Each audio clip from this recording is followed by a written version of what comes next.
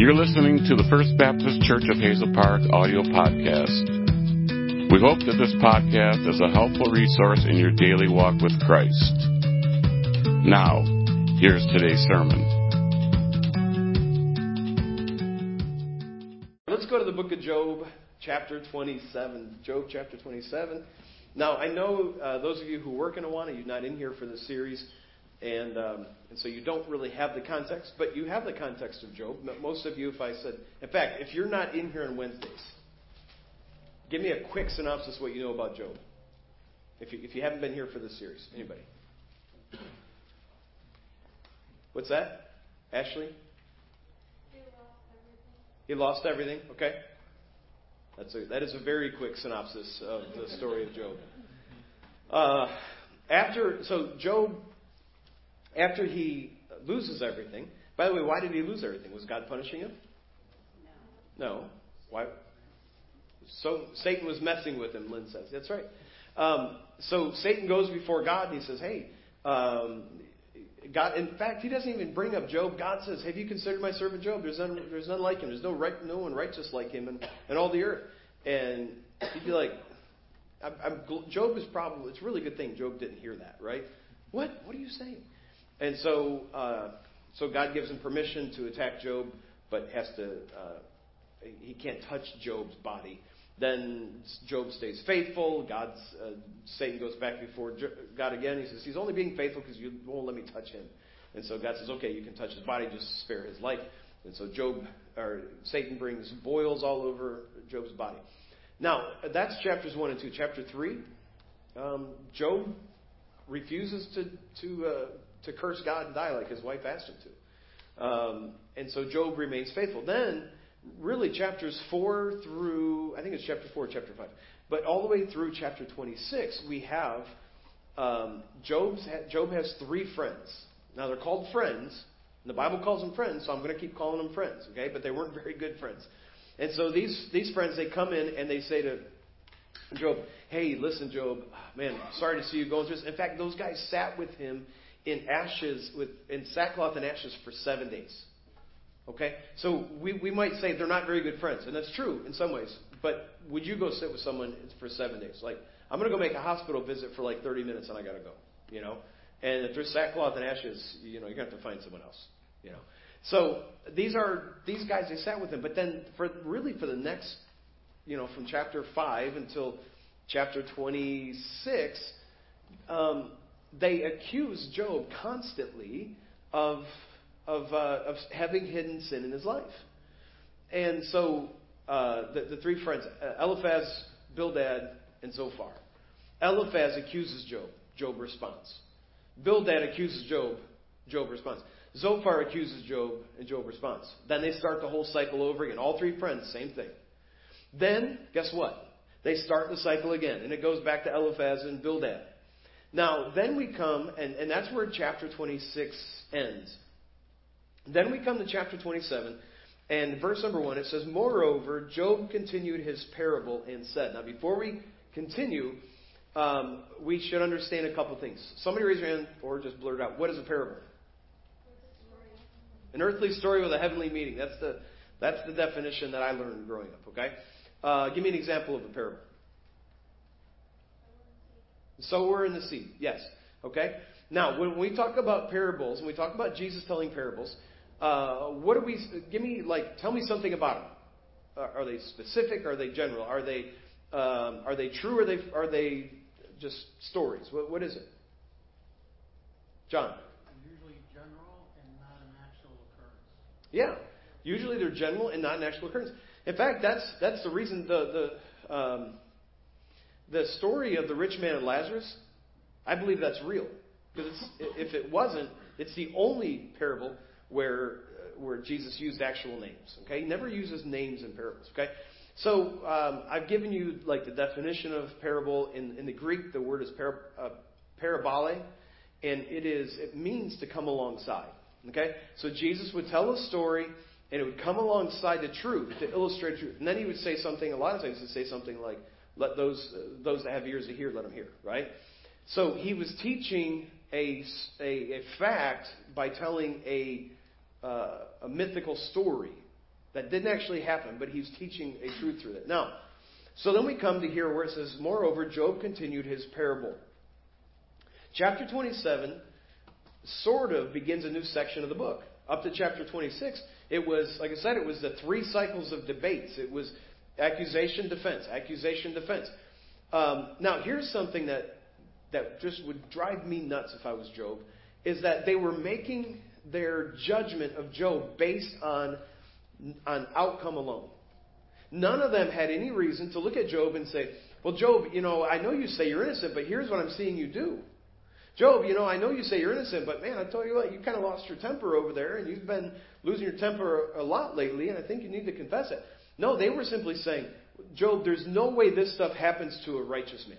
The things you've gone through, there's no way it happens to a righteous man. So you must have wickedness in your life. And that's what they made their basis on. We cannot do that. We cannot judge based on outcome. We can't judge someone else. Now, right? Matthew 7:1. Judge not that you be not judged. We're not supposed to judge people. Of course we are. We're supposed to judge actions. We can't judge the heart with which it's done because we can't see the heart. Man looketh on the outward appearance, God looks on the heart. And so they were looking at the outward appearance, and they were making a judgment about the heart. You just can't do that. So it says here, as they really, like I said, we transitioned from chapter 26 of the defense to chapter 27, but it says, moreover, Job continued his parable. Now, what does that word really mean? Well, we sometimes that's how I define things. I'll get up and say, what that word really means is, like, give me an example of a word that I will say that about, that I have said, because I've said it many times. Come on. How about perfect? Right? In the Old English, it didn't mean sinless or flawless. It meant complete, mature. Okay? Concupiscence. How many of you used that word in the last couple weeks? I did, because the meaning of it is the desire for the forbidden. Okay? Hey, Adam and Eve, don't touch that one tree in the middle of the Garden of Eden. One rule. But concupiscence kicks in, and we go, well, why can't I have it? Now I want it. If you hadn't said anything, maybe I would have been okay, right? And so we say, well, concupiscence really means is. And so we say that about different things. Now, what I'm actually telling you when I describe parable as to come alongside, what I'm actually describing for you is the meaning of the Greek word. Okay? The meaning of the Greek word is to come alongside. But sometimes we define the English word because it's a word that might mean something different now, like the word perfect or the word conversation. And so we define those things. So we need to be, maybe I need to be a little bit more particular about how I define those. But we could say, well, the word parable in the New Testament means to come alongside. But the English word parable can have a broader meaning, as it does here in Job 26:1. Job is not telling us a fictional story to teach us a lesson. That's not what he's doing here. About half the time, I think that word is used like 42 times, I think, or 40 times, I don't remember. 19 times it's translated proverb, 18 times it's translated parable. Okay? So that word is translated both different ways. Proverbs 1:1, it says, the Proverbs of Solomon, the son of David, king of Israel. Would anybody read the book of Proverbs and say it's a bunch of fictional stories? No, because that's not what it meant. So the Hebrew word usage can be similar to the Greek word. It has some similarities to the Greek word in that it's teaching something, but it does seem to be a broader word. So even and it can include a story for comparison. It can include poems, proverbs, and other sayings of wisdom. So what we're reading here, I just want us to be clear, what we're reading here is not fictional stories. Like when Jesus would tell a parable, he was using a story to teach a lesson. That's not what's going on here. So I think that's important that we know that. Now, Job has responded to the first, the second, and third speeches and accusations from his three friends, Eliphaz, Bildad, and Zophar, with one exception. There was no third accusation from Zophar. And so I have to guess that between chapter 26 and 27, there might have been a pause. Like maybe a lengthy pause where Job was like waiting for Zophar Like, okay, it's your turn. Go ahead, give it to me. And Zophar seems to not have given the third one. So, was Job expecting that next speech, but it never came? Well, then, if not, and it's not recorded if it did. If not, why did they not give the third speech? Why did Zophar stop? What do you think? Maybe Job convinced them that he's finally convinced them that I'm not guilty, and they're like, oh, man, sorry, Job, our bad. No, in fact, at the end of the book, in the last chapter, we see God rebuke the three friends because they had not treated him well. We see no evidence of repentance, no evidence of, hey man, our bad, we should have thought this through a little bit better. We don't see that at all. So the only thing I can think of is that they were like, he's too stubborn, we give up. Job is just not listening, and so fine. If this is how he wants to live his life, fine, we're just going to let him live his life. And he won't hear good counsel. So after the silence, then we come to where he continues his speech. Job continues his parable in verse number 2. So, verse 2, as God liveth, who hath taken away my judgment, and the Almighty, who hath vexed my soul.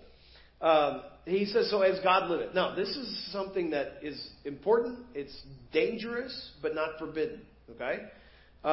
He says, as God liveth. Be really careful about using God's name, right? Don't use God's name in vain. Don't use God's name as an oath when you may not be telling the complete truth. Okay? So he says, as God liveth. Job swears on the life of God. As God liveth. He swears on the life of God. Now, we might say, hey, that you shouldn't do that. Now, Job was not the only one in the Bible to say such a thing. Some said things like, as the Lord lives. David did it, Saul did it, Elisha did it. All of them said, as the Lord lives, or as the Lord liveth. And other people did too. There's several uses of that in the Old Testament. Yet, Jesus said not to swear at all. He said, let your yea be yea and your nay be nay. So was Jesus saying don't do that? Was Jesus saying don't say things like, as God liveth? Well, Jewish tradition had taken Leviticus 19:12. It says this, and ye shall not swear by my name falsely, neither shalt thou profane the name of thy God. I am the Lord. And so they took that to mean that you could not swear falsely in the name of God, but you could find a way around it. So the Jewish people, they didn't, especially as tradition took over and as legalism took over, it became not about the heart of the person that was keeping the law. It became about the letter of the law and what tradition had added to it.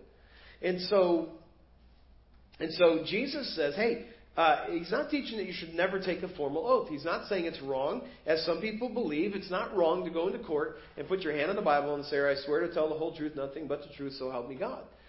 That's not wrong. It's wrong if you're not going to tell the truth. But it doesn't matter if you swear on the Bible or if you swear on the name of God. If it doesn't matter, you should always tell the truth, even when you don't. Right? So Jesus wasn't saying never take a formal oath. He was teaching that your words should mean what they mean. You should tell the truth.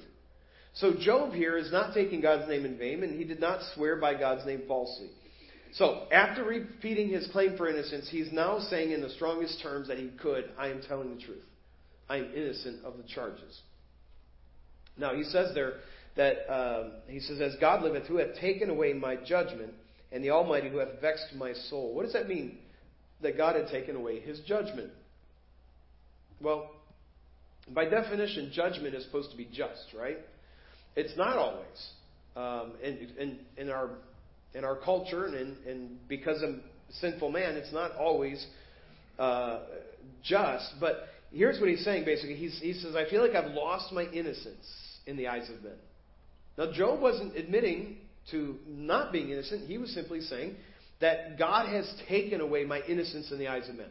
And that's understandable because he was doing the right things, yet God allowed things into his life. Now, Job doesn't know the backstory. He doesn't know that God was simply allowing Satan to do it and why he was allowing it. That's why he keeps asking why. And so he doesn't know why, but he says, I feel like my judgment is taken away. I'm not being dealt with justly. That's the way he felt. If you read, if you're new to our study here, but we've been going through this for the last couple of months, that's the way he felt. He felt like he was not being dealt with justly, And he says here that the Almighty has vexed his soul. But he's not cursing God, and he's not cursing God's name. So by acknowledging that God is Almighty, he's admitting that God has at least allowed his turmoil, but he's also trusting that God's in control. So he's saying, hey, I feel like my justice is gone, and the Almighty, who hath vexed my soul. So he calls him Almighty. He's saying he is the Almighty. And he is just, and he is righteous, and he can do whatever he wants. But I don't feel like I'm being treated fairly. You ever felt like you're kind of torn between two things? Like, I know what the Bible says, I know what the truth is, yet I still feel this way. I'm certain you have, because I know I have.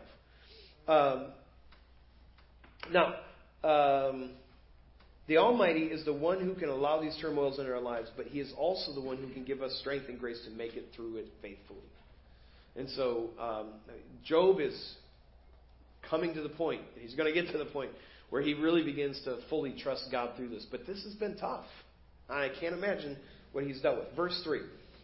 I'm planning to get through 2 chapters tonight, but don't worry, I won't keep you that long. Verse 3. All the while my breath is in me, and the Spirit of God is in my nostrils. My lips shall not speak wickedness, nor my tongue utter deceit. So really verses 3 and 4 are the oath he's making, right? In verse number 2, as God liveth, and then he describes God. He's the one who's taken away his judgment. He's the one who's vexed his soul. But then he says, all the while my breath is in me, and the Spirit of God is in my nostrils. My lips shall not speak wickedness, nor my tongue utter deceit. So he's saying, as long as I'm alive, as long as there's breath in me, I will not speak wickedly or dishonestly. And his friends had accused him of speaking dishonestly. That's what they had been accusing him of. Job, you're lying. You know there's sin in your life. That's the only reason God would ever allow this kind of thing. And so they've accused him over and over of lying. He says, as long as, first of all, I haven't done it. As long as there's breath in me, I'm not going to do it. Job is not claiming to be sinless. He's claiming to be righteous. And there's a difference, right? None of us in here are sinless, but when we stand before God, we're righteous. And we stand before him when we've confessed our sins, when we've repented of our sins, and he is faithful and just to forgive us our sins and cleanse us from all unrighteousness. So we stand before him righteous. Job is saying, I have no unconfessed sin in my life. For instance, if you talk about the qualifications for a bishop, he must be blameless. That doesn't mean sinless or I'm out. Okay? But it means that there should not be a pattern of sin, especially of unconfessed sin. There should not be a pattern in that person or he becomes disqualified. So I think Job, what he's saying here is I'm blameless, basically. He's saying I don't have... all the stuff you're accusing me of simply doesn't stick. Now, verse 5. God forbid that I should justify you. Till I die, I will not remove mine integrity from me. My righteousness I hold fast, and I will not let it go. And will not let it go. My heart shall not reproach me so long as I live. Notice here that Job refuses to fall on the sword. He refuses to capitulate to the accusations and demands of his friends. I don't know if I've used the word capitulate in a long time, but when I was writing down my notes, it came to mind, and I'm like, that's what I want to say. Now, it is not ethical to lie and to admit to something you've not done. Okay? Well, I'm just going to take one for the team, and I'm going to say I did it. Okay? Now, if Job had done that, then he would have spoken wickedness and deceit. Now, here's what that could have done. If Job would have just said, you know what, guys, you're right, I'm sorry. You know, I had some anger. My wife was nagging me the other day, and I've heard that happens. It doesn't happen in my house, but my wife was really bugging me, and I blew up at her, and I yelled at her, and I feel bad about it. So you're right, I had some sin in my life, but I'm going to confess it. Job would not be honest to say that. It might have eased the tensions with his friends, but it would not have been just. And so he knew his conscience would not allow him to admit to something he hadn't done. Another outcome that would have happened if Job had been dishonest here is that the lesson of this book would be missed. Job was learning to trust God in his turmoil. His turmoil is far greater than anything I've been through and anything I ever hope to go through. But whatever the turmoil is in our lives, we're learning from Job how to handle that turmoil. And that is to trust God during that time. It's a whole different lesson if the turmoil was a result of his sinfulness, right? If Job had come out and said, if we didn't have the backstory, Job had come out and said, yeah, I've sinned, we'd be going, man, we can learn from Job. We can learn about having unconfessed sin in our lives, and we could compare it to the sin of Achan or something. Then we could say, we can learn from that. But what we're learning here is not about how to deal with turmoil when we have sin in our lives. We're learning about how to deal with turmoil when we don't have sin in our lives. Because both of those are possible situations. Now, Job's unwillingness to accept the blame is admirable. But that doesn't mean we should be obstinate and never take one for the team. But how do we do that? Well, as leaders, we must accept responsibility for some of the failures of those under our leadership. That's part of leadership. Is you have to sometimes say, that's my bad. That's on me. Now, that doesn't mean you lie. That doesn't mean you say, he destroyed that new piece of equipment at work. No, that was me. I did it. Now, you could say, listen, that's on me. I did not train him well enough. I did not have a good system in place for checking that piece of equipment out, or whatever it is. And so we could say, I appointed the wrong person for the job, or I didn't watch the events closely enough, or we didn't make our expectations clearly known, whatever it is. There is responsibility that leadership has to take.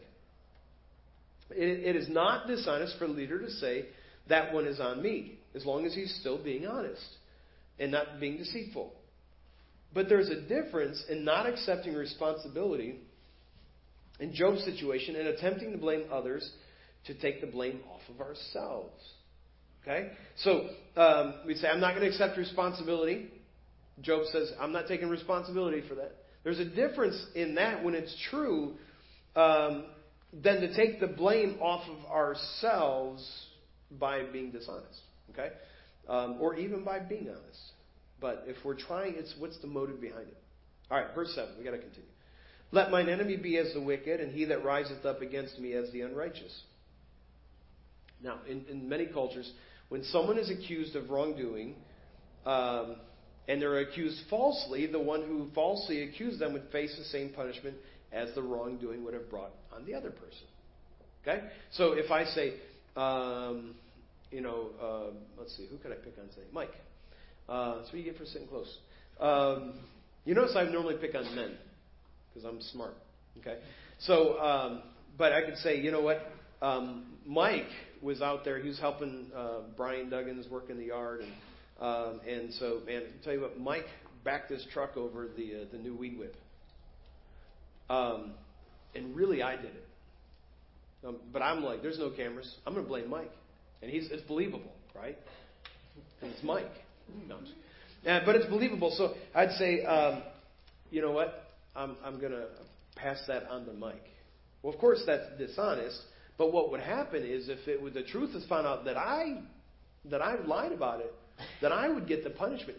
Let's say I know John Hunley did it. He doesn't see so well anymore, and so John Hunley did it, but I accused Mike of it. Well, it doesn't matter who did it. I'm going to face the punishment if it's found out that I accused somebody falsely. Okay? So if the punishment for stealing a donkey was 3 years in prison, and someone who falsely accused someone else of stealing a donkey would face 3 years in prison. Job, so think about what he's asking here. Let mine enemy be as the wicked, and he that riseth up against me as the unrighteous. So that's the culture, but Job is saying, those guys need to face what they've accused me of. And that seems harsh, but it was just. All right, verse 8. For what is the hope of the hypocrite? By the way, if we had that policy in place in our nation, we would live in a different place. Like, if you purposely falsely accuse someone else of something, man, Washington would be a different place. And by the way, so would the local church. All right, verse 8. For what is the hope of the hypocrite? Though he hath gained when God taketh away his soul. So what's the hope of the hypocrite? Okay, he gained something, but God's going to take away his soul. Verse 9. Will God hear his cry when trouble cometh upon him? Will he delight himself in the Almighty? Will he always call upon God? And so Job agrees with the statement about the wicked that the three accusers had made. The three accusers, and I know if you've been in here, you know I've said this several times, but they had good theology many times. They had good doctrine many times. They would say something, and you'd read it, and you go, yep, that's right. The problem is they misapplied it to Job. They would describe the wicked man, and they would apply it to Job, but Job wasn't wicked. But their description of what the wicked man is was correct. So the hypocrite has no hope. At least he does not have hope in the long term. Does he have the hope that God will come to his rescue when he's been dishonest? Well, he shouldn't. In fact, sometimes we won't call on God because we know we're being hypocritical. Yeah.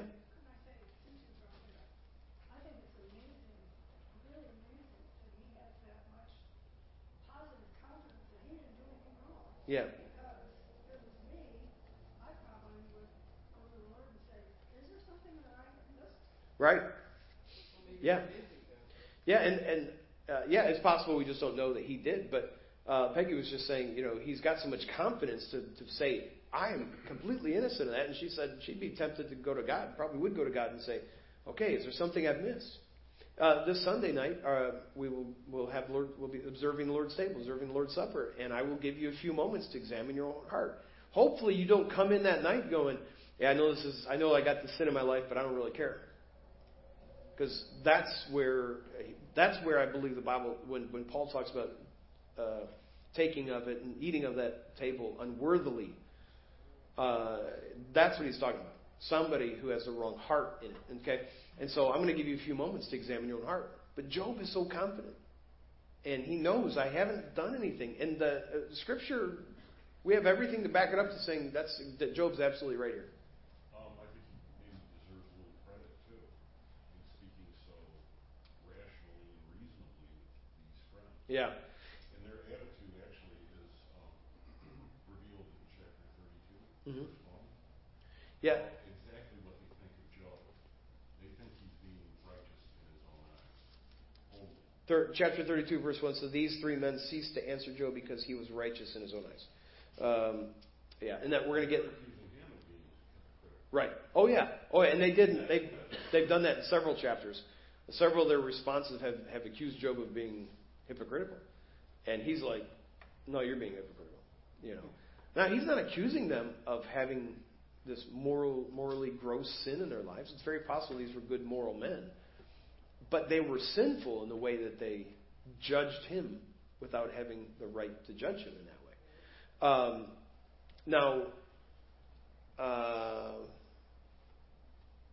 Okay. I was going to say something. I forgot what it was. We'll come back. It'll come back to me. Job had appealed to God over and over, and he has no regrets about it because he was not a hypocrite as his friends thought he was. Now, if you have been hypocritical, should you not call upon God for help in that trouble? Should you? You should? Okay. How many of you think you should call upon God when you've been a hypocrite? I think you're a hypocrite. Yeah. Yeah. Explain it to us, Gabe. No. What's that? Okay.